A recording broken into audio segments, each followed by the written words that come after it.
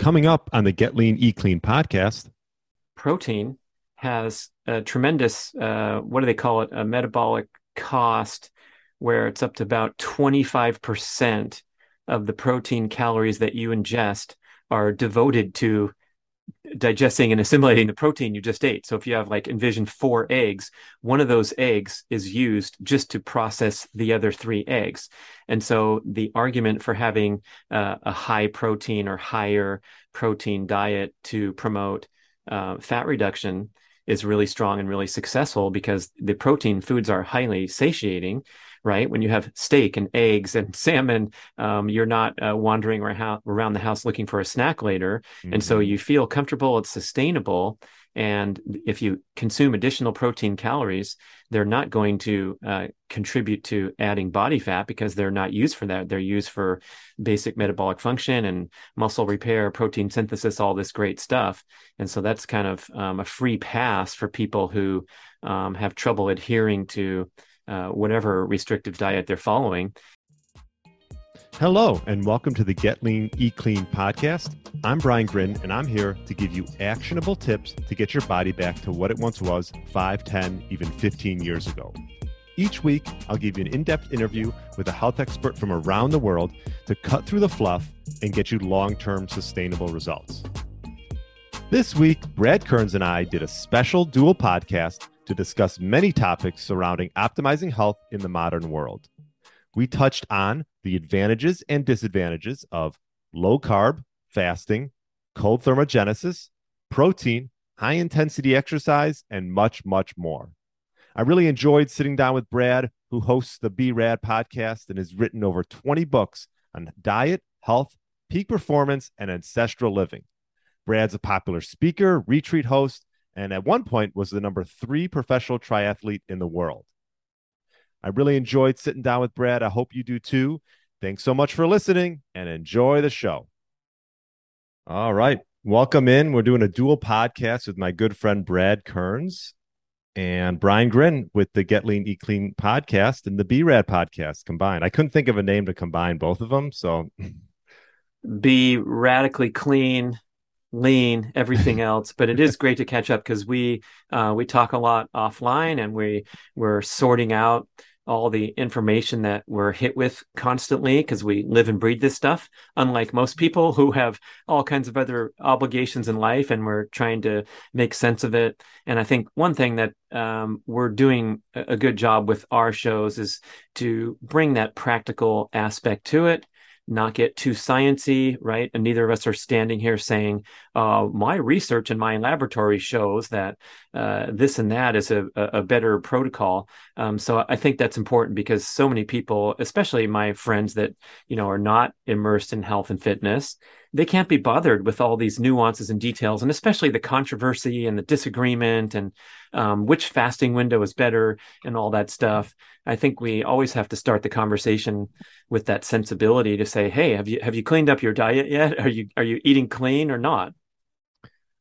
yes, I think it's easy to get caught up in the nuances, especially for me and you, because we're listening to this stuff or reading about it every day. For individuals who don't, I think, like you said, they just want to know what to do, how it affects them, and that's it. So I think one thing I like about your podcast, and I am a avid listener, is how practical your practical applications of what you hear from your guests and how it can work for your listeners, and how you've sort of adapted through the years and added your 2 cents. Whether that works for other people, that's great. If not, that's no big deal either.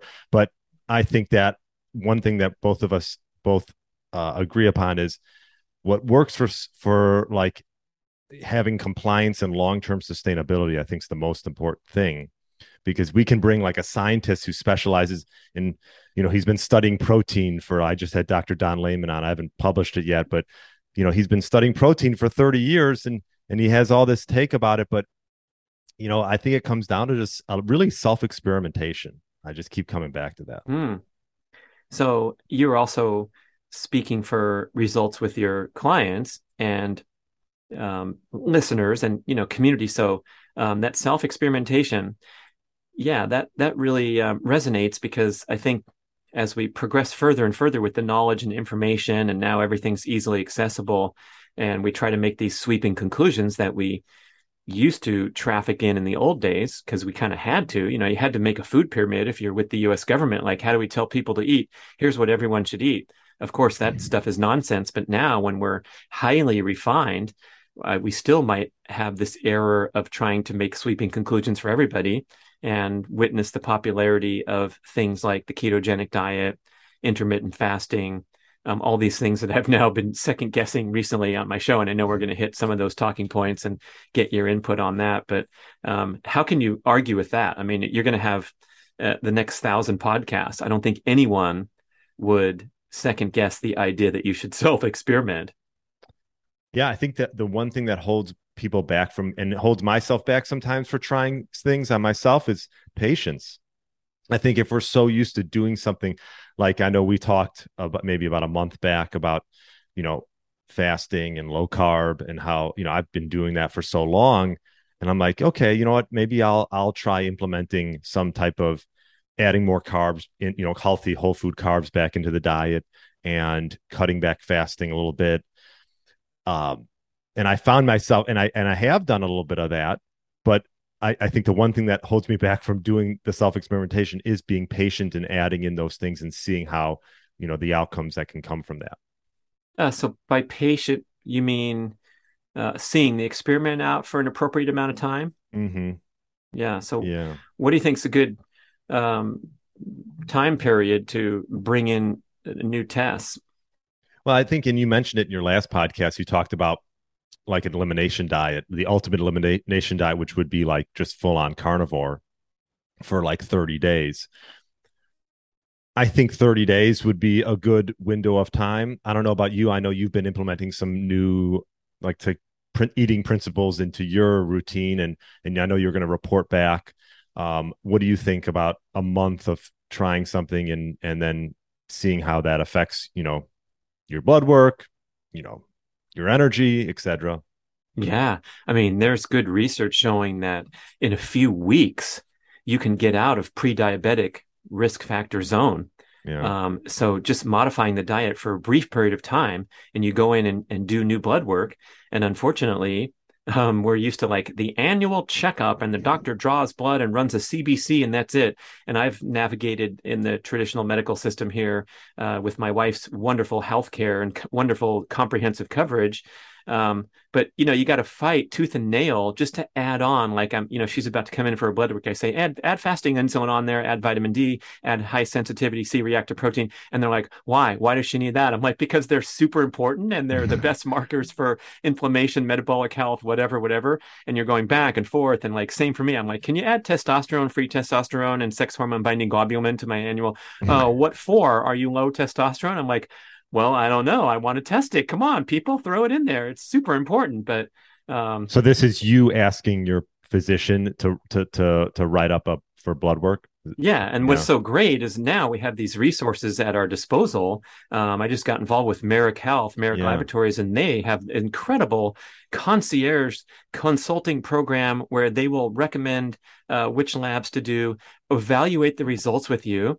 And then if you need some further like medical consultation or perhaps prescription, everything's encompassed here, where you're bypassing all the nonsense in the mainstream medical protocol, especially when your mainstream physician is looking at the normal ranges that have been established on the sorriest ass, unfit, sick population in the history of humanity. Americans today are the fattest, sickest population that's ever walked on the face of the earth, with I believe it's over 2/3 now, like 67% are in the high risk metabolic category, classified as overweight or obese, and then half of them, so that's 1/3 of all Americans, are in the obese category, where their extra body fat is directly compromising their health immediately. So when I'm looking at the ranges, like for testosterone, for example, if I'm not in the 95 percentile, I feel like there's a problem. And I've said this on one of the shows before, when I was reporting my blood results, I'm like, while I'm patting myself on the back so hard, I have to remember that when we're looking at these percentiles and I'm in the 95th percentile, I'm competing against a bunch of pathetic softies that represent average citizens. And so when you have a concierge where there's a health, sports, performance-minded individual looking after you, they can sort out the difference between what is quote unquote normal. I have a great book that I resource a lot called The Vitamin D Solution by Dr. Michael Holick, and he's one of the world's leading experts on vitamin D health. He contends that he wants to see people up in the 60 nanogram per milliliter zone, 60, 70, numbers like that, where if you come back with your blood test and it says 30, you just made it into the normal range. But that could put you, that's very concerning for a vitamin D advocate, that your vitamin D is desperately low. And most people suffer from vitamin D deficiency because we don't get enough sun exposure, and it's very difficult to get your vitamin D needs met by diet, even if you're chowing a lot of the oily cold water fish and the other, that's really the only high vitamin D foods is the omega-3 fish, and everything else pales in comparison to a single sunbathing session on a warm summer day. Yeah, it's interesting you bring up Merrick Health, and I actually ordered a report and an analysis for myself and my wife last week. And this is obviously not covered under insurance. This is, just over the counter. You're paying for this, but I'm curious. Yeah, I'll report back and let you know how that goes. But I think that's a sort of a good place to start, because with all the talk about, what to eat, when to eat, or I don't know, when to exercise, so on and so forth. I think you got to just have a baseline. Like, I know you talked with Jay about all these stressors, and, is it too much? Or these redundant pathways? Is it, you're stacking all these different things. And I would imagine that most people aren't stacking all these things in ones, like maybe you and me did it. You're not there. Are they fasting, cold exposure, warm therapy, or warm, sauna, fasting? Maybe people are doing that. But I would say majority of the population is not. But maybe before even that, you should go get a good comprehensive blood panel taken using Merrick Health, or obviously there's other companies as well, but where you can, test your cortisol and fasting insulin and vitamin D and, so on and so forth. And, all your lipid panel and your free T3 and free T4 and testosterone. And then, like we talked about, take a month and make that change that you think might be optimal for you, and come back and retest and see if it's really making a difference.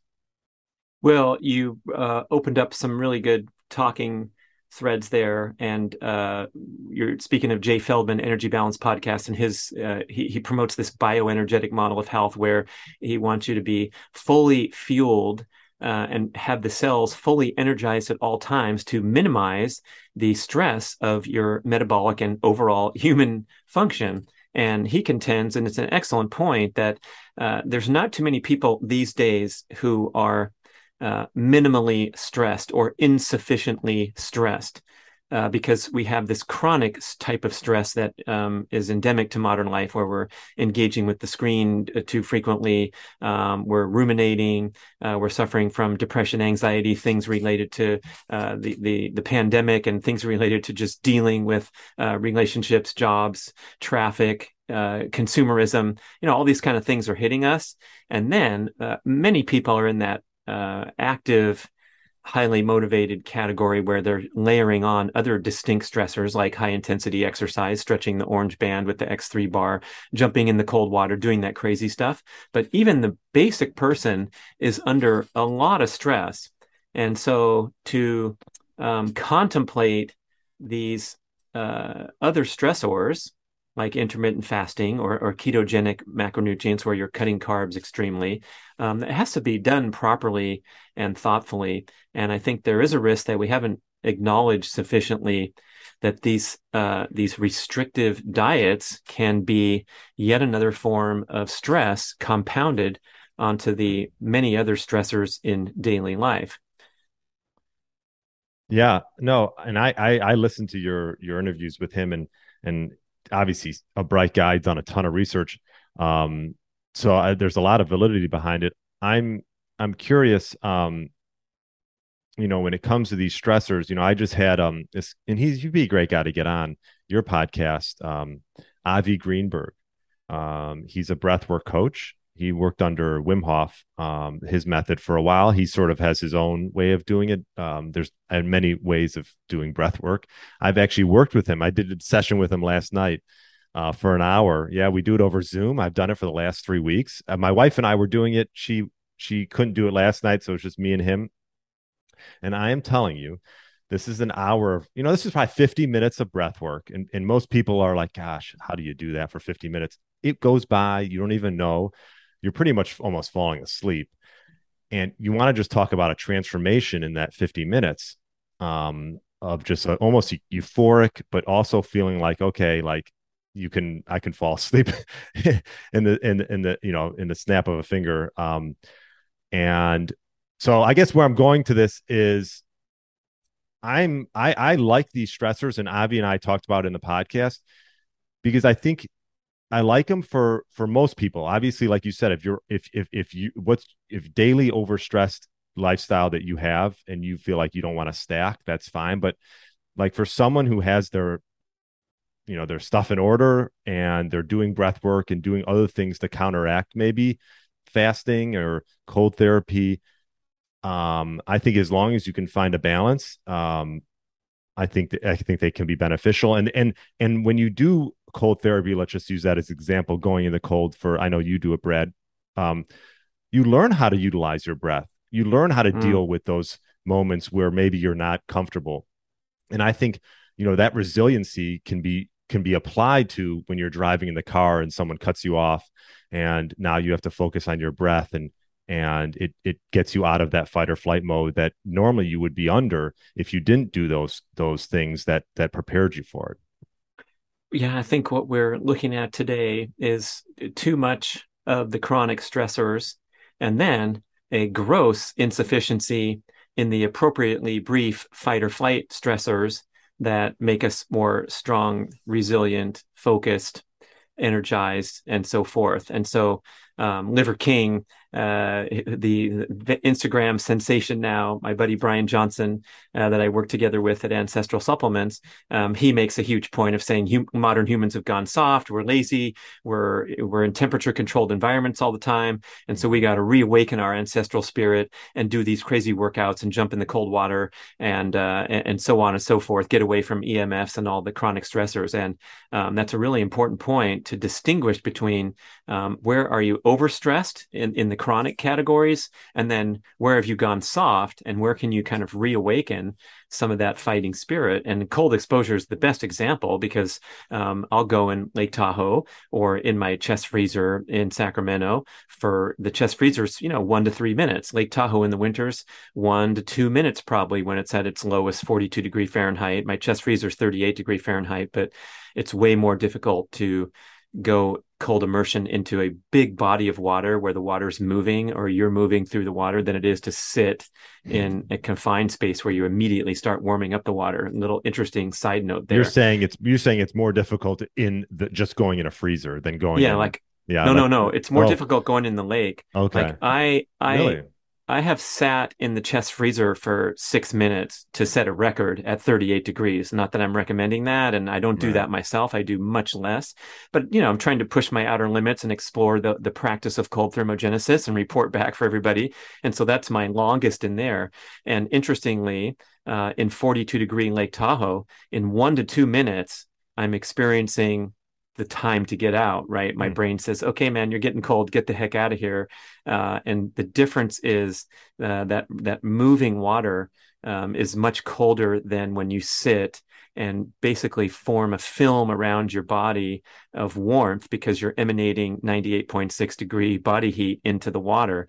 And so as Dr. Huberman recommends too, when you're sitting in a confined space like a tub, you want to constantly move your limbs and bob around the whole time. And it's much colder that way. And you get a much more, authentic experience. Yeah. So we used to, I would think you'd be more, I'm sorry to interrupt you. Yeah. I would think it'd be easier in a lake only because you're like, aren't you like sort of swimming and treading water and moving as opposed to just sitting in because I have a cold plunge in my house and, you're just sitting there, not creating any movement or body heat from that. So I Yeah, don't know. go to Lake Michigan, man. Try it out and compare times. But Yeah. it's really interesting. The effect of warming the water around you is profound when the space is confined. And so as soon as you do so much as like wiggle your legs around, you immediately get a sensation that it's much colder and less comfortable. So if Mm, you're in a small space, move nice. around frequently, and then imagine like being in a rushing river where the current is coming down and snow melt and it's in the 40s. That would be the most severe because the water is hitting you aggressively. And so, Mm, all told, all this whole practice of cold exposure, you want the stressor to be appropriately brief so it doesn't wear you down and contribute to your hectic, stressful day. And that's the part where we're, generally deficient in. Now, when it comes to fasting or keto or these wonderful restrictive diets that have delivered so many results to so many people, um, I'm rethinking a lot of the boilerplate talk. One thing that comes to mind is that the success of these diets could be largely driven by what you eliminate rather than right. the magic of cutting your carbs to 50 grams a day or the magic of not eating until 12 noon or eating in a compressed time window. Dr. Peter Attia, who does not make proclamations without a lot of science and a lot of thought, he reveals that the benefits of time restricted feeding for fat reduction are entirely due to a consequent caloric restriction rather than any magic of tightening up your eating window. And the work of Dr. Panda, where this time restricted feeding became popular, he found that rats in the laboratory did better metabolically. They lost more weight when they were limiting their feeding times versus rats that were allowed to eat all day long, even though they had the same calories. And so that's everyone. He extrapolated that to saying, hey, if you can tighten up your eating window, you're going to lose weight.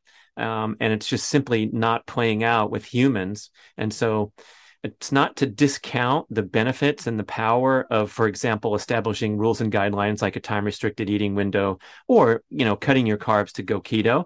But these are just, I guess you could call them gimmicks if you wanted to be impolite. They're just mechanisms to achieve a result that's better than this unfettered access to indulgent foods that we experience in modern life.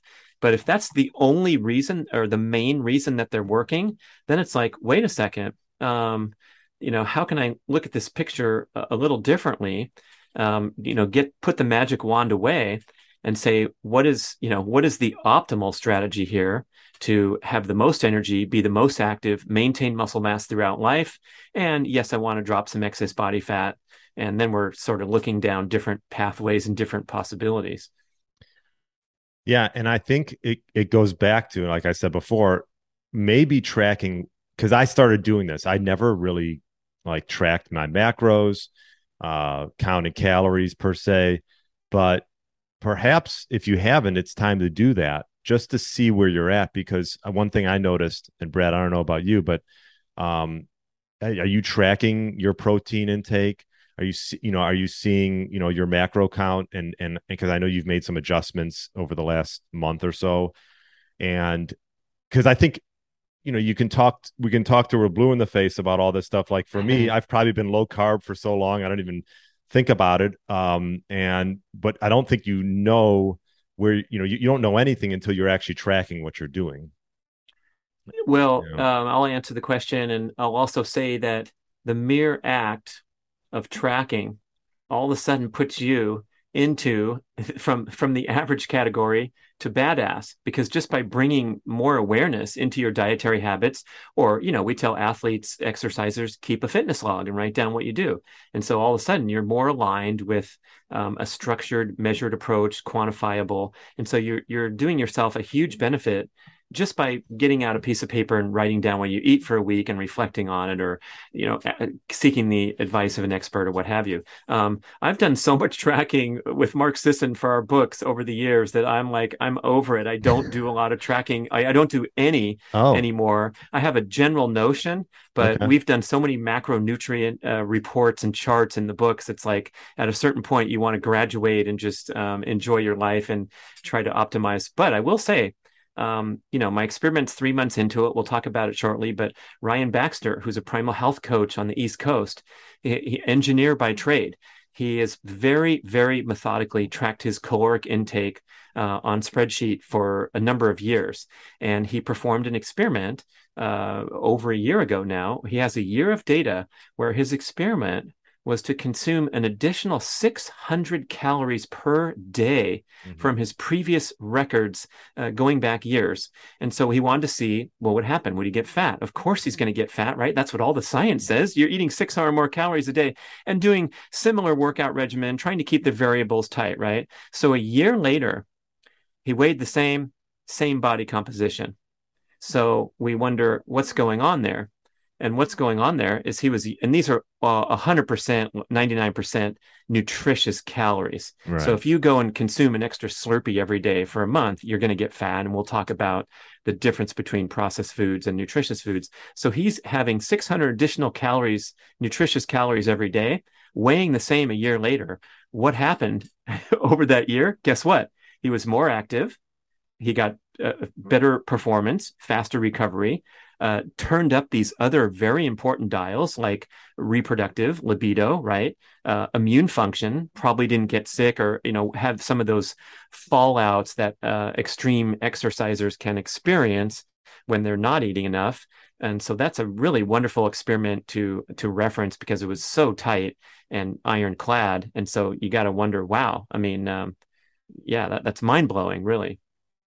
That's interesting. And I'm sure he's not the only person that this has happened to, obviously, but I think it goes back to you back in the day tracked and now you don't want to. But I think for the average individual, I think it'd be good to go on to, there's so many apps, right? MyFitnessPal or Chronometer, and just at least, if anything, track for a couple weeks and see, because it can be an eye-opening experience. I will say for me, who for a while and for, I don't know, probably the last few years, it's been 2 meals. But I noticed that I was just probably under eating a bit and not getting enough protein. Even though I added in animal meats, where I wasn't eating animal meats for a while there. I was like a pescatarian. This was like 3 years ago. But anyways, I'm 170 pounds. So let's say I aim for 150 to 170 grams of protein. I was probably, gosh, I could look at it now. Like even, I was probably averaging 100 grams a day. I could be like a Ryan Baxter, I bet, and probably hike up my calorie count by 600 for a year, and probably my weight would stay the same. And, maybe I would have better markers, but again, I won't know until I'm actually next week. So maybe we can do a rebroadcast down or a new broadcast down the line, and see where I'm at after my blood work, 6 months later, let's say. But I'm going to get blood work done, and I got it actually through ordered it through Merrick Health, because I heard about them through Saladino. So, well, interesting there. Protein has a tremendous, what do they call it? A metabolic cost, where it's up to about 25% of the protein calories that you ingest are devoted to digesting and assimilating the protein you just ate. So if you have envision 4 eggs, one of those eggs is used just to process the other 3 eggs. And so the argument for having a high protein or higher protein diet to promote fat reduction is really strong and really successful, because the protein foods are highly satiating, right? When you have steak and eggs and salmon, you're not wandering around the house looking for a snack later. Mm-hmm. And so you feel comfortable, it's sustainable. And if you consume additional protein calories, they're not going to contribute to adding body fat, because they're not used for that. They're used for basic metabolic function and muscle repair, protein synthesis, all this great stuff. And so that's kind of a free pass for people who have trouble adhering to whatever restrictive diet they're following. is you hit that protein hard. Now, so many people have backed off from the early commentary that be careful of eating too much protein. It'll stress your livers and kidney, and it'll be converted into sugar via gluconeogenesis. And we even wrote some of that stuff in books from years past. And now that whole story has been refuted, where gluconeogenesis is a demand-driven process. That means it's only going to happen if you desperately need glucose. Gluconeogenesis is the conversion of amino acids, either lean muscle mass or ingested protein, into glucose for energy needs. So when you're starving, when you're doing keto, you're going to kickstart this mechanism. But people were afraid that if they had too many steaks, it would be converted into sugar and then stored as fat. And that's just not how the body works. So that's kind of, if you're starting and envisioning an optimal diet, it always starts with protein. That's the survival food, right? Rob Wolf's epic quote, one of the favorite one-liners I've ever heard on hundreds of podcast episodes. He says, if you want to live longer, lift more weights and eat more protein. And there's a lot behind that, but it's basically talking about maintaining that functional lean muscle mass throughout life as the number one key to longevity. Well, the question is, can you get enough protein in 2 meals? Yeah, I hear people talking about that a lot. And I also hear people talking about how you can only process 30 grams at a time or something like that. And I'm not sure what to think of that, but it is a good question to say, how do I get, especially someone who's active like you and is looking for that 1 gram per pound? That's a simple takeaway for all listeners that a lot of experts are pointing out now is, and that's much higher than you've heard of the USRDA or these recommendations that you can find online. Like if you type in something into Google, like protein needs. So those protein requirements, daily requirements, are for survival. So you don't die, so you don't lose your hair and waste away. That's a whole lot different than what's optimal. And the experts like Dr. Paul Saladino, carnivore leader, and many others are saying, go for 1 gram per pound. It's 1 gram per pound of your ideal body weight. It's not gram per pound of lean mass, or 0.7 gram per pound of lean mass was what the keto boilerplate has been for a long time. Because again, keto people were worried that too much protein would kick you out of ketosis. And so all this stuff is kind of old news. I would say it's flawed and dated in many ways. And if you can make sure that you maximize protein, that's when you're going to be functioning at your best and avoiding some of these weird symptoms like cold hands and feet, or difficulty recovering from workouts. Chris Kresser talks a lot about when you're protein deficient, guess what's going to happen? A, you're going to feel like shit, and B, you're going to have intense cravings for high protein foods, because that's just how the body works. Females report those weird cravings happening during pregnancy, and it's not you really have to mess yourself up to get into a prolonged protein deficiency. But again, in your case, like, hey, Brian feels fine. He does his awesome workouts. We can see him on Instagram. He looks like a fit guy. But what's optimal could be bumping up from whatever you were getting, 100 to 120 up to 170 or even more. Yeah, I think for me, if in order to get, let's just say 170 grams, I would need to do that through probably, through 3 meals, which I've experimented a little bit with there. I haven't probably done it long enough to, definitely it helps. I had a conversation with Robert Sykes a few times. He's a keto expert. He's been maintaining high muscular physique for a long time. He's a keto natural bodybuilder, and he's got a company, Keto Bricks.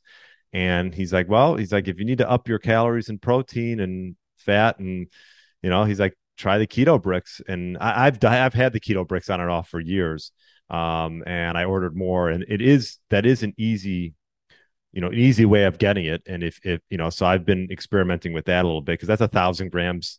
That's 1,000 grams of protein. 1,000 calories, and I think there's about 33 grams of protein per brick. So that's an option. But one of the takeaways I took from interviewing the protein expert, Don Layman, was he's like, protein's important, but what also is really important is the amino acids. And leucine, he talked about leucine, 3 grams per meal was one of the notes I got from that. And certain obviously fish, meat, eggs, whey has a high amount of leucine. I'm sure you're maybe familiar with that because you have a protein, whey protein coming out. Yeah, the whey protein supplement is a great way to ensure that you're getting your protein needs met every day. Do you need to take a supplement? Of course not. And whole foods are always going to outrank, even my precious organ supplements. They're easy, they're convenient. I take them every day, and it helps fill in the gaps when I'm not slaving over the stove, cooking up heart, kidney, and liver every single day, which I probably should be. And I'm trying to up my liver game in terms of I put the chunks of frozen liver into that protein smoothie. So it's kind of Ooh. it's a high protein, high fat, high carbohydrate smoothie that gives me everything I need. And I'm now doing it first thing in the morning. But I think Now, go ahead. Yeah, before go we move on to that, ahead. there's another point about these tools, these restrictive diets, and the benefits you get. I said that largely from what you eliminate. And I think the main thing that we need to get away from, by any means necessary, I know as what they you're going to say, say. I know what you're is going to say. the processed food. Oh, okay. And that is the key before we start talking about anything else about how many meals a day we're choosing or what our macros are or what's the next diet that we're going to pursue. If there's any strategy that'll help you stay away from the refined industrial seed oils, the refined carbohydrates, that's the gateway to dreaming of better health and better body composition. And if that's not happening and you're doing a half-assed job, then we might as well not talk about anything else. I agree. I agree. Although you'll have some people who are all about calories say, well, as long as you just restrict calories a certain amount, then you'll be better off, no matter Yeah, where I those mean, calories are coming from. that Twinkie But diet guy. Have you heard of that? mm-hmm. Some scientist decided to test this theory, and so he calculated, how many calories he burns every day, and then went on this Twinkie diet and lost 20 pounds in short order because he only ate whatever 1,000 calories of Twinkies and was burning 2,000 a day or whatever. And we also know from television shows like The Biggest Loser that all these different strategies will be effective, but then we are very likely to experience a rebound effect. And one of the rebound effects of starvation diets or nutrient deficient diets is these intense cravings that last for weeks, months, or years. And the data on The Biggest Loser participants, virtually every one of them, 6 years later, still revealed signs of metabolic damage from the ordeal that they went through that only lasted 6 weeks or whatever. They were torched for 6 years because they were trained so hard and struggled and suffered so much and restricted calories, and they became eating machines afterward, and almost all of them gained all that weight back. And we're talking about a lot of weight with the participants on that show. So that's a pretty tragic consequence of doing it the wrong way. Yeah, I mean, you have these two camps. You have the carb, and we don't have to get into all this, and I want to hear about your new routine, but you have the carb insulin argument, Mm, these high glycemic, high sugar foods, or versus that are causing you to get fat, versus the almost like this energy balance of calories in, calories out. And I think they'll always be going against each other. There's a lot of smart people on both sides of it. yeah. And that's why I think it comes down to knowing your baseline, what you've been doing, what your markers are, how's your sleep, and things like that, and optimizing your life and your routines around getting optimal sleep and controlling stress. And if you like to eat high carb, even that's fine. And if it works for you and you feel energy, and if and you feel like you have good you know good testosterone and things like that, libido, then go for it. But if you've been doing low carb for a while, and I think I don't know, what's your opinion? I mean, you went from low carb into now you're having a fruit, extravaganza in the morning where you're, Yeah. eating, I don't know how much, what would you say, how much fruit are you having in the morning? Well, let's go back to the historical, the transition into ancestral eating in 2008 when I started working on the Primal Blueprint with Mark Sisson. So prior to that, I was eating kind of a very healthy, quote unquote, healthy grain-based diet where I was emphasizing the best cereals, not the sugar pops and the pink and yellow stuff, but, granolas and natural products and whole wheat bread and the best of whatever. But it was a lot of carbohydrate intake and quite different than going primal and ditching all grains and processed sugars. So that's low carb because we're comparing it to the disastrously high consumption of processed carbohydrates in the standard Western diet. So whenever we use those terms, I think it's good to like couch it now that I probably still ate a sufficient amount of carbs all the way through. I did that very brief extreme keto experiment because we were writing and researching the first book, The Keto Reset Diet. And luckily, we talked about a 21-day keto reset in the book rather than pitch keto as this lifelong strategy to just ditch all carbs for the rest of your life and feel better. Mm-hmm. But that part, I think, gets problematic if you're healthy, active, athletic, energetic.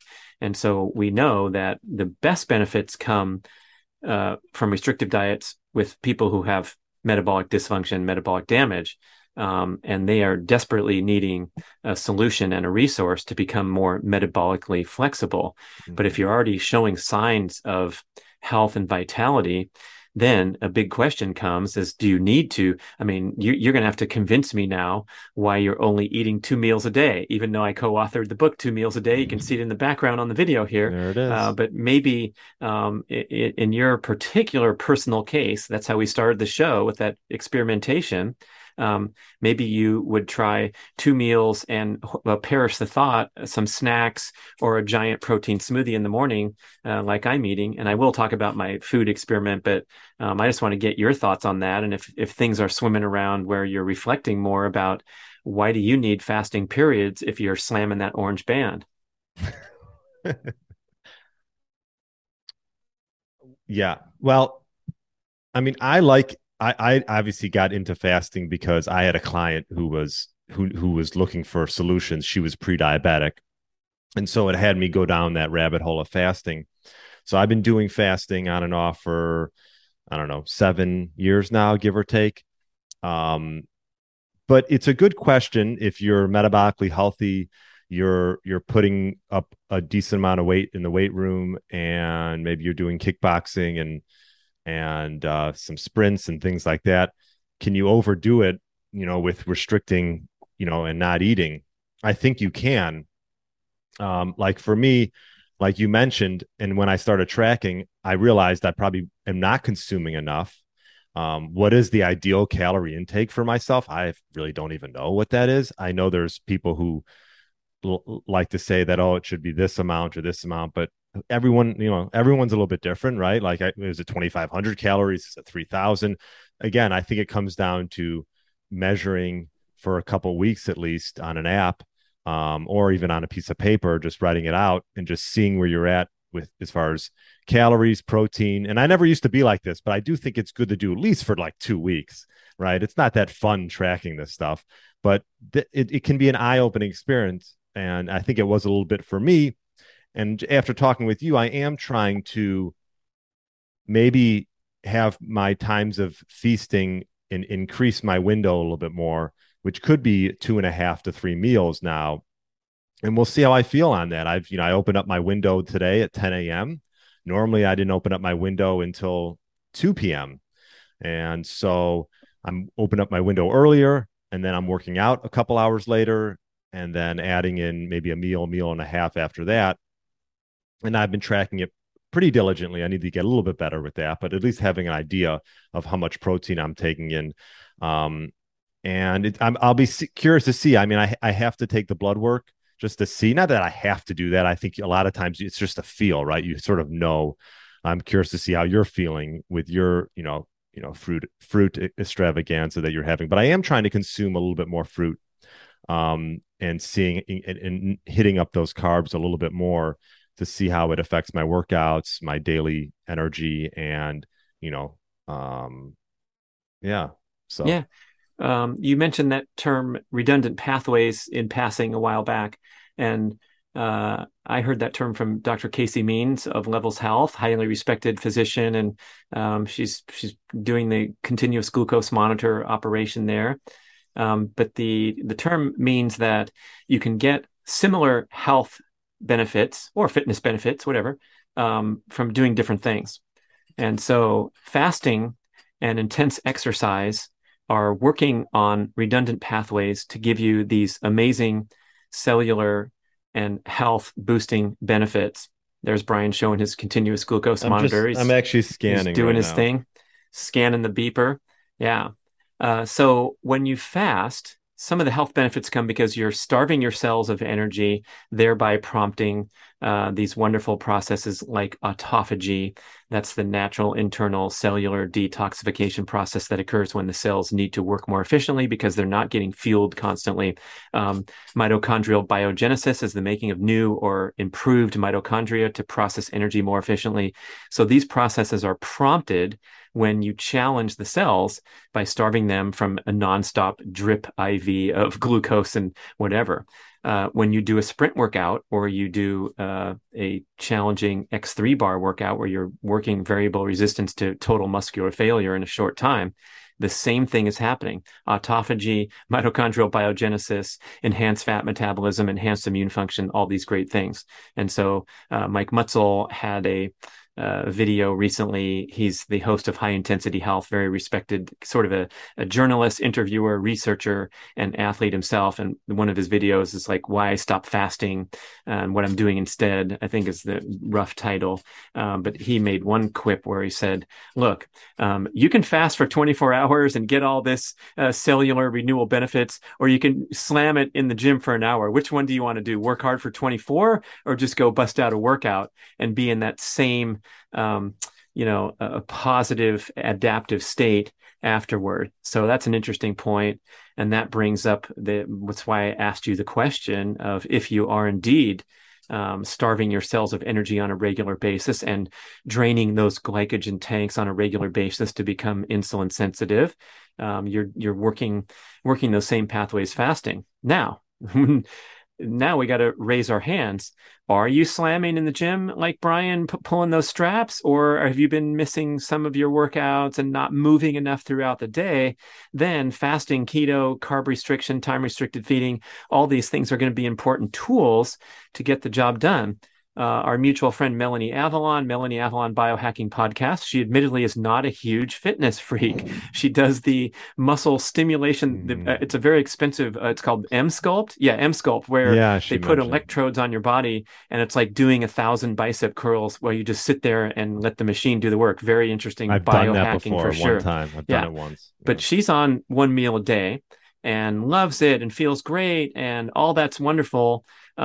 But she's also not draining her glycogen tanks from extreme 6 a.m. Spin class. And so that is her redundant pathway is to wait until evening to eat her first bite of food. And that's fine. And Dr. Saladino makes the important point when we're talking about plant hormesis, in other words, getting these antioxidant benefits from consuming the kale smoothie or the salad or the vegetables. The same exact thing happens when you jump in the cold tub. You get an anti-inflammatory, you get an antioxidant boost, you get all these redundant pathways happening.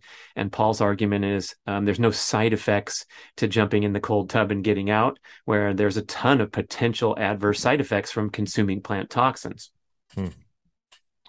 I'll tell you the interesting thing I've noticed with this continuous glucose monitor on me, and I probably don't think you need to have it on for more than like a month. I mean, well, let's just say this. The sensors last 2 weeks, but you only really need it.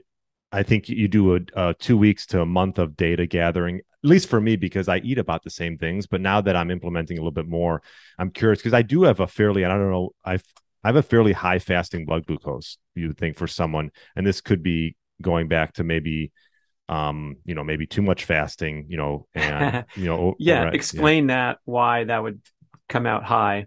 If you're fasting and exercising and all that gluconeogenesis, right?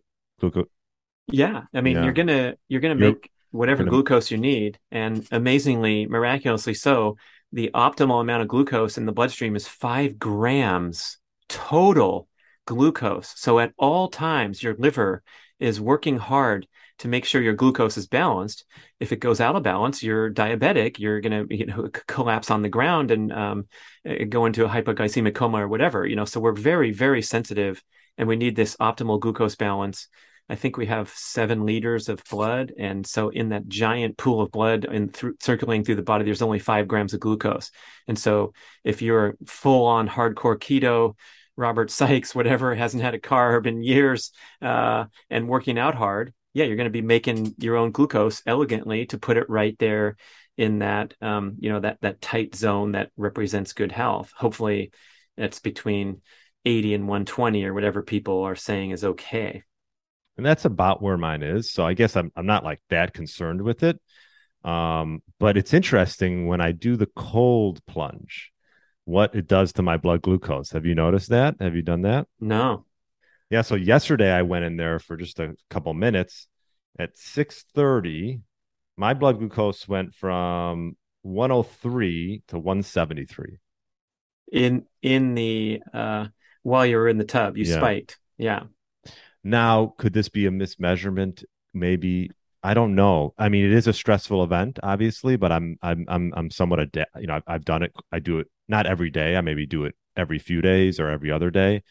Anyways, I just find that interesting, and it goes right back to that's a classic fight or flight response. Mm-hmm. Just like getting in the starting blocks for the 100 meters, all those people are probably spiking glucose up to 170 for a minute or 2 or 3 or whatever. Yeah, very interesting. Yeah.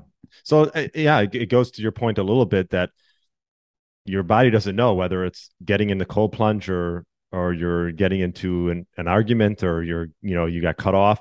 Your blood glucose is probably going to spike from those incidences. And if it's happening chronically, that's an issue. Like for me, I'm not worried about it because I know what I did, and it went right back to normal. Right. And that's the goal after eating as well, or with the technology that NutriSense and Levels Health is putting out, the 2 main providers of continuous glucose monitor for home use. They want to see a nice, healthy average, right? Mm-hmm. They want to see a tight variability. So it's going to spike after a meal, desirably so. We want that insulin to come into the bloodstream too and help you perform and recover and all that. But then we want to see it drop back down within 2 hours. And then we want to see an overall favorable standard deviation. That's right. Why it's right there on the app face, where they want to see overall, are you doing a good job controlling your blood glucose over the course of the day? And I'm curious, with your experimentation with adding in your carbs, fruit, how is that affecting you? How do you feel? Yeah. So finally, we're gonna talk about my another major transition and another challenge to being open-minded, kind of rethinking and being flexible with potentially developing fixed and rigid beliefs and all that great stuff. And so the most recent one was getting acquainted with this guy, Jay Feldman, Energy Balance Podcast, and then subsequently realizing that a lot of people are kind of talking in the same realm, where we're being mindful of stacking stressors inappropriately and rethinking the need to fast or restrict carbohydrates if we're active and athletic and energetic. So he makes a really great, compelling case on the Energy Balance Podcast about this idea that you want to perhaps fuel yourself optimally at all times and minimize the stress coming from your nutrition, and instead, be fully equipped to perform and recover and live and thrive because you are eating in an optimal manner for what he'll call energy balance, or bioenergetic function. And so I said, you know what? This makes a lot of sense. He was on Ben Greenfield's show, and Ben hit him hard with interrogation, and he passed with flying colors, along with his sidekick, Mike Fave, who appears on a lot of the shows, and they reference science constantly. And so I'd say it's probably a lot of things he might say on there are controversial or counter to the foundational principles of ancestral health and how wonderful fasting is and how keto has all these amazing benefits. But you can reconcile everything. It's not this either or. And for me, it was like, making sure that I'm optimally fueled and making sure that all these dials are turned up to maximum because I want to lead a long, healthy, active, energetic life, and am prioritizing the development and maintenance of lean muscle mass throughout life as the number one factor to age gracefully. Layne Norton, the bodybuilder guy who is famous for saying crazy stuff that people object to or pay attention to, he says, look, if you're walking around packing a lot of muscle and you're lean, you are automatically demonstrating that you are metabolically fit and protective of the typical disease risk factors. Where if you see somebody our age walking around with a spare tire, you're like, dude, you take a look at that spare tire. That's going to determine your destiny, fighting that spare tire battle, because obviously the spare tire represents metabolic dysfunction. The accumulation of visceral fat around the abdomen suggests an inflammatory state, and you're secreting these inflammatory cytokine chemicals into the bloodstream, messing up your metabolism, messing up particularly your sex hormone function. And so you're going to have a slippery, accelerated slope downhill if you have a spare tire. But if you're walking around jacked, that person, unless they're extreme overtraining and messing up their heart, like a lot of triathletes and ultra endurance people, that person has got like a flying color free pass. And so I'm not saying you have to get, the six pack and be busting through your tight shirt and turning heads, but just keeping that functional muscle mass rather than declining into sarcopenia, which is extremely common. I shouldn't even say common. It's just the baseline for aging modern citizens is sarcopenia. That's the age-related loss of muscle mass. So we become more stooped over, a little softer, our legs get skinnier, and they start walking around on pegs when you're out on the golf course in the summertime looking at the seniors teeing off, and everyone's lost their muscle mass over time. And that corresponds with adverse metabolic health and poor organ function, because the organ function is tied in directly to the health of your muscle mass, right? If you're working your biceps, working your legs, that means that your heart, your lungs, your liver, everything's working to support whatever you're doing on the exercise realm. You never got into yeah, so there I've just paused to be polite to the host, but no, well, this is a dual host, we're both hosting. Make a lot of great points. And okay, so like you mentioned, your priority, right? So I think it depends on the goal of the individual, right? You're prioritizing maintaining or muscle mass as you age, and having just running optimally. And you after your interviews with Jay and things like that, you decided to add in, and I'm assuming now you're having pretty much 3 meals a day. Are you having your big shake and then you're having right? Like yeah. So, prioritizing the maintenance of lean muscle mass, and my argument there, and Layne Norton's quip, this should be everyone's goal, because if you don't do that, you're going to land in the number one risk factor for death and decline in Americans over age 65 is falling, and the related consequences, falling, like hip fractures, right? You break your hip, you're hospitalized, you get pneumonia, you die, you never come back to your thriving. And falling, of course, lack of balance, lack of muscle mass, all that. So we should all have this compelling goal to remain physically fit throughout life. And so you might encapsulate this theory into this eat more, move more diet or lifestyle. Maybe we should come out with a book. Yeah, I mean it's pretty clever, because how are we going to how are we going to get more active? How are we going to get more fit? How are we going to do these workouts that we dream of, but maybe they're too hard right now, or whatever? How are you going to get better? You're going to need to nourish yourself and have the energy to go in there and perform and recover. And so if I just turn my attention to that for a moment, what I decided to do with this experiment was like, hey, instead of, my typical pattern would be to wake up, I work out in the morning, maybe a pretty intense workout, or maybe just my 40-minute morning routine, but I'm active as soon as I get up. And Hmm. then I would kind of drift through the morning typically. And around midday, I would start and have this lavish meal and then have another great dinner. And I eat a lot of dark chocolate. So I'd probably nibble on that in the morning hours, but I wouldn't, go out of my way to prepare a bunch of food. And I felt fine. I'm alert. I'm energetic. I'm focused. But as Jay makes the important point there, when you feel alert, energized, focused, and not hungry from not eating, this is due to turning on the stress mechanisms that are allowing you to feel that way without energy. So you are kicking into gear stress hormones such as cortisol, adrenaline, and glucagon, and they are liberating fuel from storage. So you're burning your body fat. You might be making ketones if you're doing this to the extreme devotion, and everything feels great. But we must not forget that these are stress mechanisms in the body, just like the stress mechanisms that you call upon to get through the challenging workout.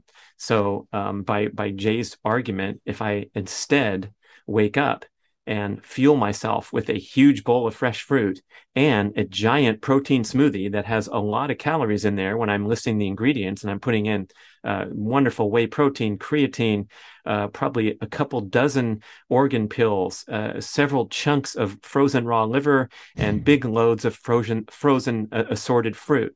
So again, high carb, high protein, and nutritious fat in there as well. So I have a lot of calories in the morning. I would probably say that's probably adding up to 1,000 calories or something that's significant. And I've been on that experiment for 3 months now and Oh, wow. counting, and then eating regularly the other times. So I'll probably Okay. have a significant lunch most every day, a significant dinner, and then going out of my way in the evenings, making a concerted effort to get up and consume more calories when otherwise I would probably be Whoa. watching my behavior Wait, are you because talking about after dinner? yeah. So bowls of fruit, more dark chocolate, Wow. more liberal enjoyment of the popcorn that I talk about a lot on my podcast, which I reference as my weakness. That's not one of the nutritious foods, but once in a while, or maybe more than once in a while, that comes into the mix. But mainly the focus is on nutritious carbohydrates such as fresh fruit, the most easy to digest and the most nutrient dense foods. And so that is a radical departure from kind of the boilerplate that we've been talking about, where vegetables and things like nuts and seeds and all these things are fresh and recommended, but they also land in that category of potentially objectionable due to their natural plant toxin levels. So you've been doing this for 3 months. 3 months, weigh the same, same body weight, same body composition. I'm still vain, as they say. Oh, excuse me, I can still see my veins, or both, whatever. You're Yeah, not vain. You're not vain. and am I reporting any magical, amazing peak performance breakthroughs? No, I'm very careful not to, to blather on a public recording here. But I feel like I'm on the right path. And it's also interesting to note for any naysayers that I weigh the same despite chowing every single morning rather than skimping and taking a square of dark chocolate instead. So you've probably in over the 3 months increased your calories by over 1,000, I'd give or probably take. say it's more like Ryan Baxter's experiment where it turns out to be 600 additional calories a day. I would be comfortable with a number like that. And your carb count has gone up quite a bit, Yeah, for right? sure. I Yeah, mean, if for you're sure. having It's fruit, you're it's having that fruit smoothie in the morning and then you're having fruit after dinner.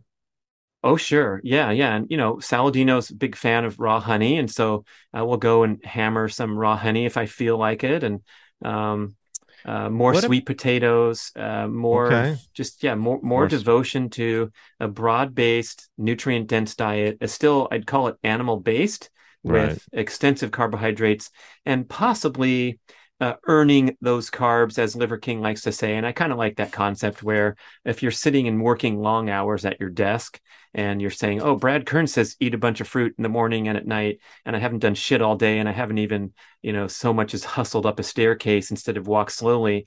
This is not what we're talking about here. So I think the energy optimization experiment goes hand in hand with being as active as possible or as active as you desire I'm correcting myself because Melanie corrected me when I said, you want to be as active as possible, right? And she's like, well, I have my desired level of activity, and I don't wish to live my life being a fitness freak or someone who's, obsessed with they have to burn this many calories every day. So I get that. I totally respect that. I love being active. I don't mind taking my dog for a walk as many times a day as she'll hang with me. And of course, I need to get my workouts in, and I love to take my breaks, and I love my morning routine, etc. Have you felt different? Like you said, you're reporting back nothing crazy. You say you weigh about the same. I don't know if you did any body composition things before and after so far. It's been 3 months, which, that's a decent amount of time, but like It's enough time to get fat, right? What's that? It's enough time to get fat. For Yeah, sure. maybe fat. What's his name? I don't think you're ever going to get fat. I can tell you that. I mean, Drew Manning, Fit to Fat to Fit, but he was going to take 6 months and try to gain 60 pounds for his experiment, his very well chronicled experiment. If you haven't heard of that, I had a show with him. You can look him up. And it took him like 63 days. He got fat so fast it blew his mind. Well, he also ate, right. standard American diet, refined, he's not eating whole foods like you were. So yeah. So, but what about energy and cause you're so used to in the mornings, not having much, maybe having a little chocolate and moving on with your day. Was there a shift? Did you find that having that big shake in the morning, a little bit of an adjustment, and how you felt energy wise? No, I felt great. While doing it immediately. And I also felt pretty good before the experiment began and I was sucking on dark chocolate in the morning hours.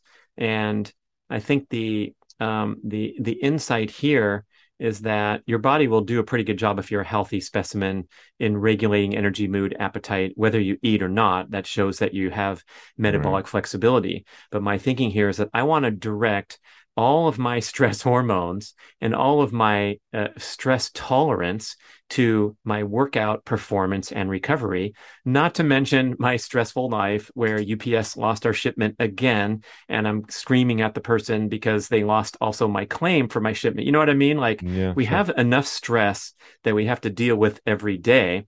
And mine particularly relates to, still being athletic at age 57, which I also count as a huge stress factor. If I'm looking at a scoreboard, I should probably write 57 on the top. And then on number 2, I should write likes to high jump and sprint like a high school idiot while being 57. And then number 3 is whatever it is. If you're on a ketogenic diet and you're a girl and you do CrossFit, we're going to have a sit down conversation like, okay, listen, sweetie, you're already lean, you're metabolically healthy, you're slamming yourself in the gym. Maybe you're going to that workout too many times per week and you're counting your macros and limiting your carbs. I'm counting a lot of stress factors on one hand, and I don't see a lot of appropriate replenishment, refueling. And so that was my thinking was here's this old athlete trying to be good. And I'm gonna start hitting the fruit and the protein smoothie. And I think what I've made, I conclude to be a lifelong shift in that direction. Because again, like you said, I'm eating healthy, nutritious foods. I'm not going to get fat. Dr. Robert Lustig, one of the greatest researchers and anti-sugar crusaders on the planet, mega best-selling author. His most recent book, Metabolical, I interviewed him and he said, look, you're not going to get fat. You're not going to get metabolic disease if you eat exclusively wholesome natural foods. It's impossible. The brain will not let you. The appetite centers, the CCK in your stomach, the ghrelin, everything is going to be optimized. The leptin signaling. If you get rid of processed foods, you can't get fat. Now, that's a pretty mind-blowing and strong assertion. And I was like, are you sure, dude? And Mark Bell disagreed with me on the Power Project podcast. He goes, are you kidding? I can eat enough steak and eggs to get fat in no time. So I guess outside of the extreme examples, the point is well taken that, of course, after you eat a certain amount of fruit, like I can eat a pineapple, Brian, but I can't eat 2 pineapples in the morning, right? My stomach is already, it's blowing up with water and fiber and processing, so it's a wonderful strategy to emphasize those natural, nutritious, easy to digest foods, gain that satiety, feel great all day long, and not have to traffic in potentially stressful activities. Yeah, no, I mean, I think for someone like yourself, and even for myself, this is like a nice maybe balance or self experimentation to check out and see how you feel and how it works. And for you, obviously, for 3 months going through it, you're feeling great. And I think what's most important is long term sustainability and compliance on whatever you're doing.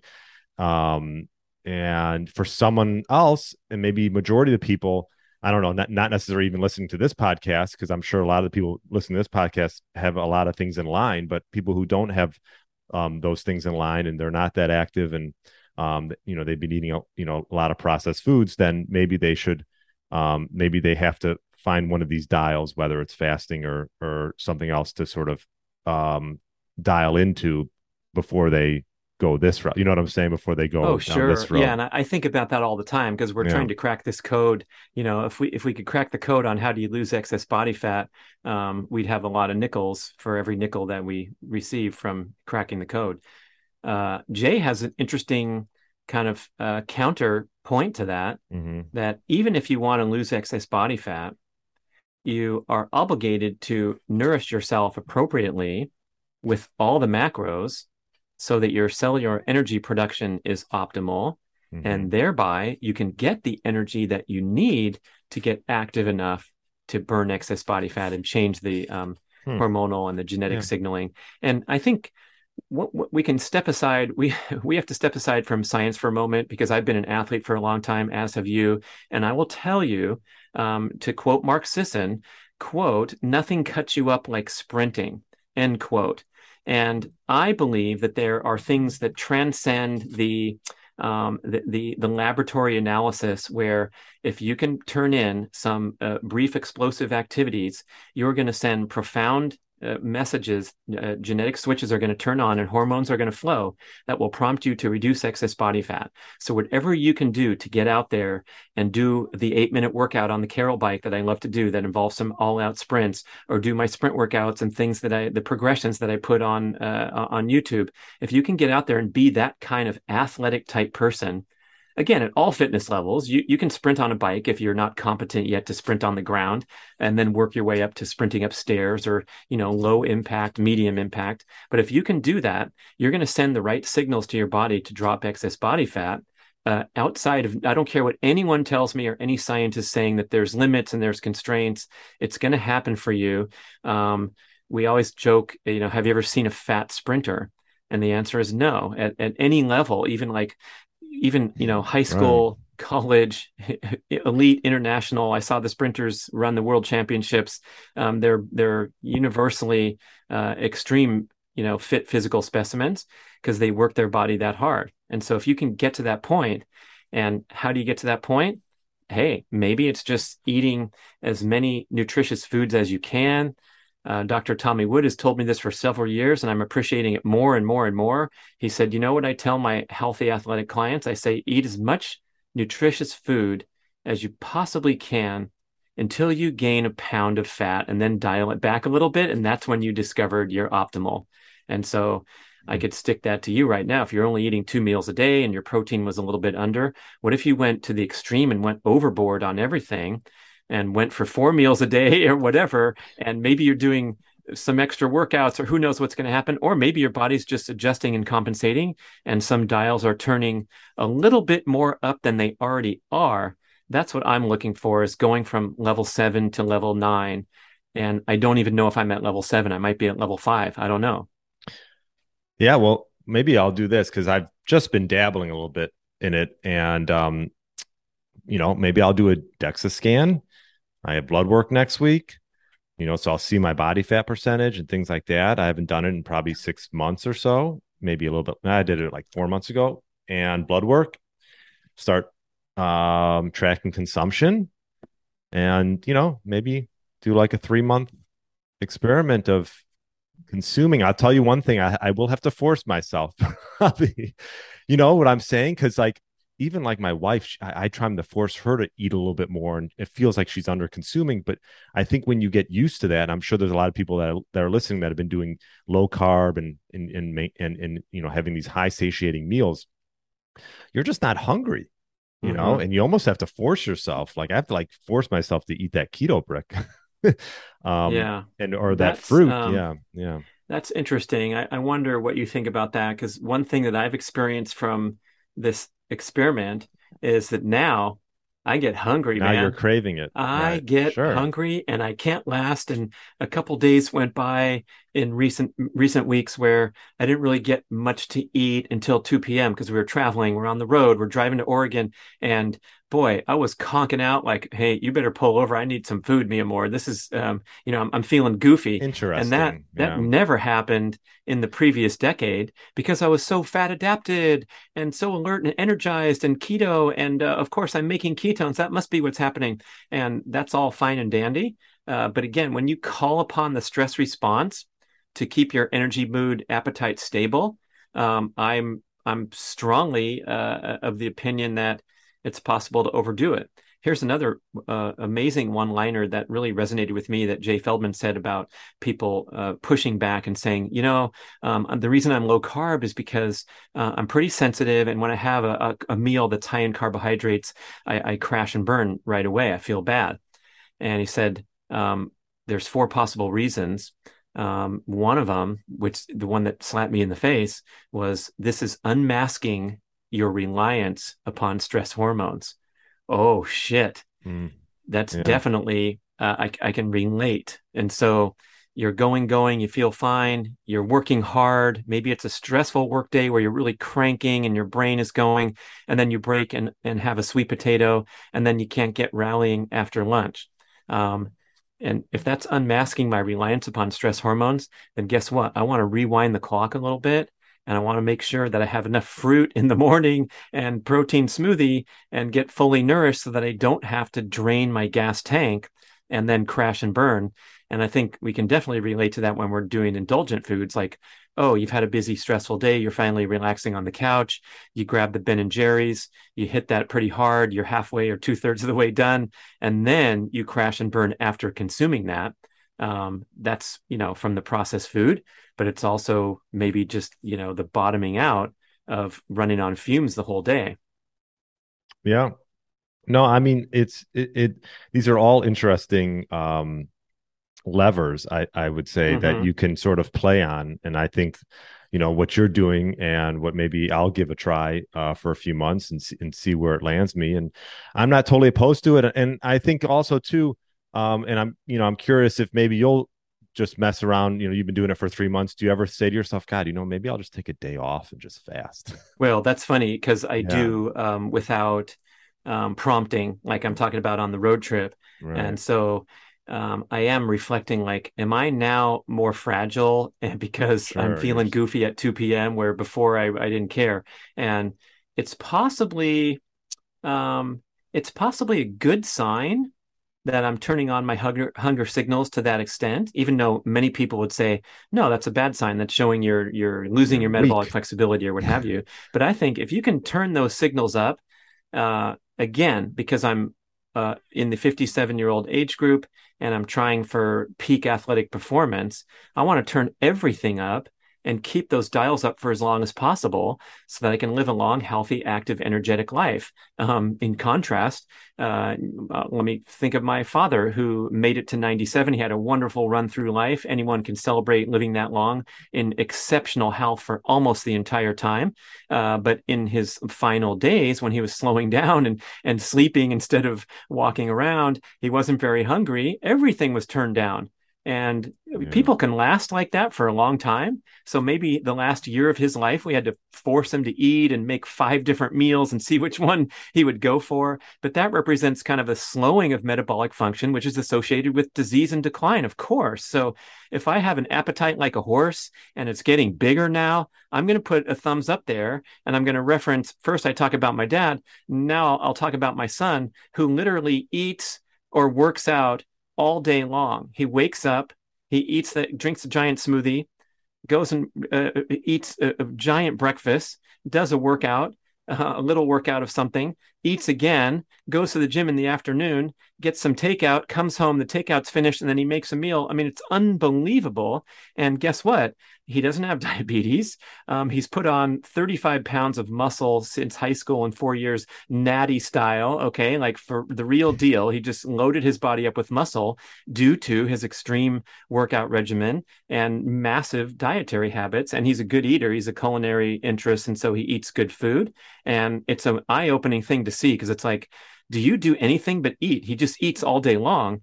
And the takeaway is it's working for him. And of course, he's in that age group and that Right. phase of life where he might not be able to sustain that the rest of his life. But if we can take, honor a bit of that example and then compare and contrast with someone in their final days who isn't hungry and is picking at and biting at the food. I don't want to be that guy until my number's up. And so if fasting in the morning while trying to exercise and recover from that sprint workout is pushing me in the wrong direction rather than the direction of my son who's put on his 35 pounds of muscle in 4 years, I'm going to want to be the muscle man. Yeah, lots of great points. I think there's this concept of like over dieting. I think I talked about it with Robert Sykes, where you're Mm. actually, over consuming, go through periods of time where you're over consuming, and then periods of time where maybe, Oh yeah, you're talking about reverse dieting yeah, or reverse over. diet. Yeah, oh, Yeah, yeah. yeah, yeah. That's it. That's really interesting. Mike Mutzel has a whole video. I was watching some of that. I think he was talking to Robert Sykes, maybe. Yeah. But the tell us the goal there of doing that. I think the goal of and I'm not like no expert in this because I've actually never done it on myself, but is almost like what you're doing, where you're giving these signals to your body that there's abundancy and then there's enough, and your body will sort of turn up all the levers and and not go into like this, flight or uh, there's these stress responses like you talked about. So I think it's maybe the same idea that you're talking about is this reverse dieting. But I think going through periods of that and then maybe going through periods of like for example what you're doing, like 3 months of what you're doing, and then maybe taking a day or two and just saying, hey, you know what, because I know looking ancestrally, like I know like Jay, I've seen articles on it where he talks about, well, yeah, we can look at our ancestors and say they did this, they did that. That doesn't always mean that we should be doing it. And I do, right? Excellent point. Yeah, You know, yeah. the whole fasting is beneficial because it's sort of our evolutionary history, and Hmm. but if you look at, like, let's just say I know this, like the Hadza, right? There's like I know Saladino and a few others have gone and visited them, and the question was proposed, well, what's their day like? And I think a big part of their day is being outside, being in nature, having community, not having a lot of stressors, but also too, they go periods, and all of them have like, whatever, 7 per 8 9% body fat and look great. I think they don't have these outside stressors, and they don't worry about that first meal. They almost just they're roaming and they're going, and they have these hunting times and these times where they just lay low, and these days where there's overabundance of foods when they have they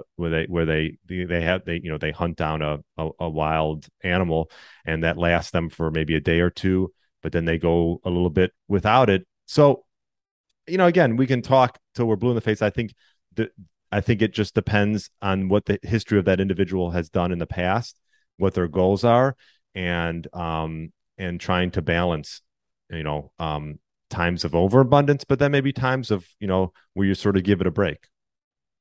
Well, that's great, and that's a really important reflection: is how deeply do we want to link ourselves to the ancestral example? And you pointed out some ways that we can honor them, and other ways where we can go, you know what, those dudes are struggling right now. The Hadza are getting encroached by society, and now they're relegated to hunting baboons instead of big, giant, wonderful beasts that are running the plains because they've been restricted. Mm-hmm. And so they're not thriving in a manner that the winner of last weekend's CrossFit Games is thriving.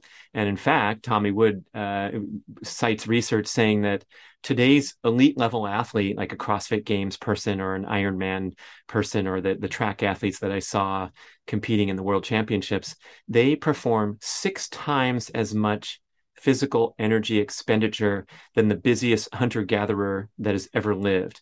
And so even the roughest times of the old days, where these guys were dealing with harsh winters and having to go build shelters or continue to hunt and track the animal, even when they were struggling, no comparison to Matthew Fraser's YouTube workout where he's throwing around weight and then putting it down and running a 6-minute mile with a 15-pound weight vest and coming back and throwing around more weight. So how do we want to optimize modern life, but going beyond what's possible and explore what is optimal?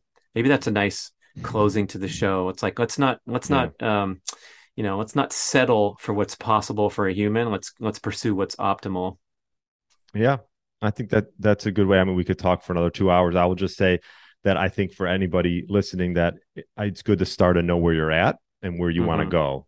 And we could look at all different examples of what works for one person. There's a fruitarian I remember listening to, how all he does is eat fruit, and there's other people who do it the other way, and all they do is eat meat, and they're thriving. So, yeah, I guess I think it's important to just know where you're at, and that could be blood work, that could be a DEXA, that could be tracking your macros for a couple of weeks, and then seeing where you want to go. And I think, with that being said, I think it's important to find a coach and find someone that'll help guide you on your journey of health, because it's your journey, it's no one else's. So love it, man.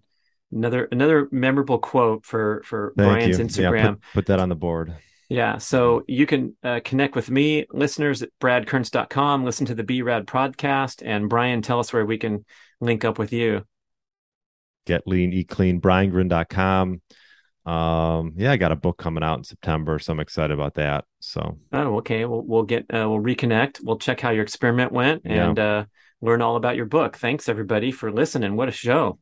Thank you. I appreciate it, Brad. Thanks for listening to the Get Lean, Eat Clean podcast. I understand there are millions of other podcasts out there, and you've chosen to listen to mine, and I appreciate that. Check out the show notes at briangrin.com for everything that was mentioned in this episode. Feel free to subscribe to the podcast and share it with a friend or family member that's looking to get their body back to what it once was. Thanks again, and have a great day.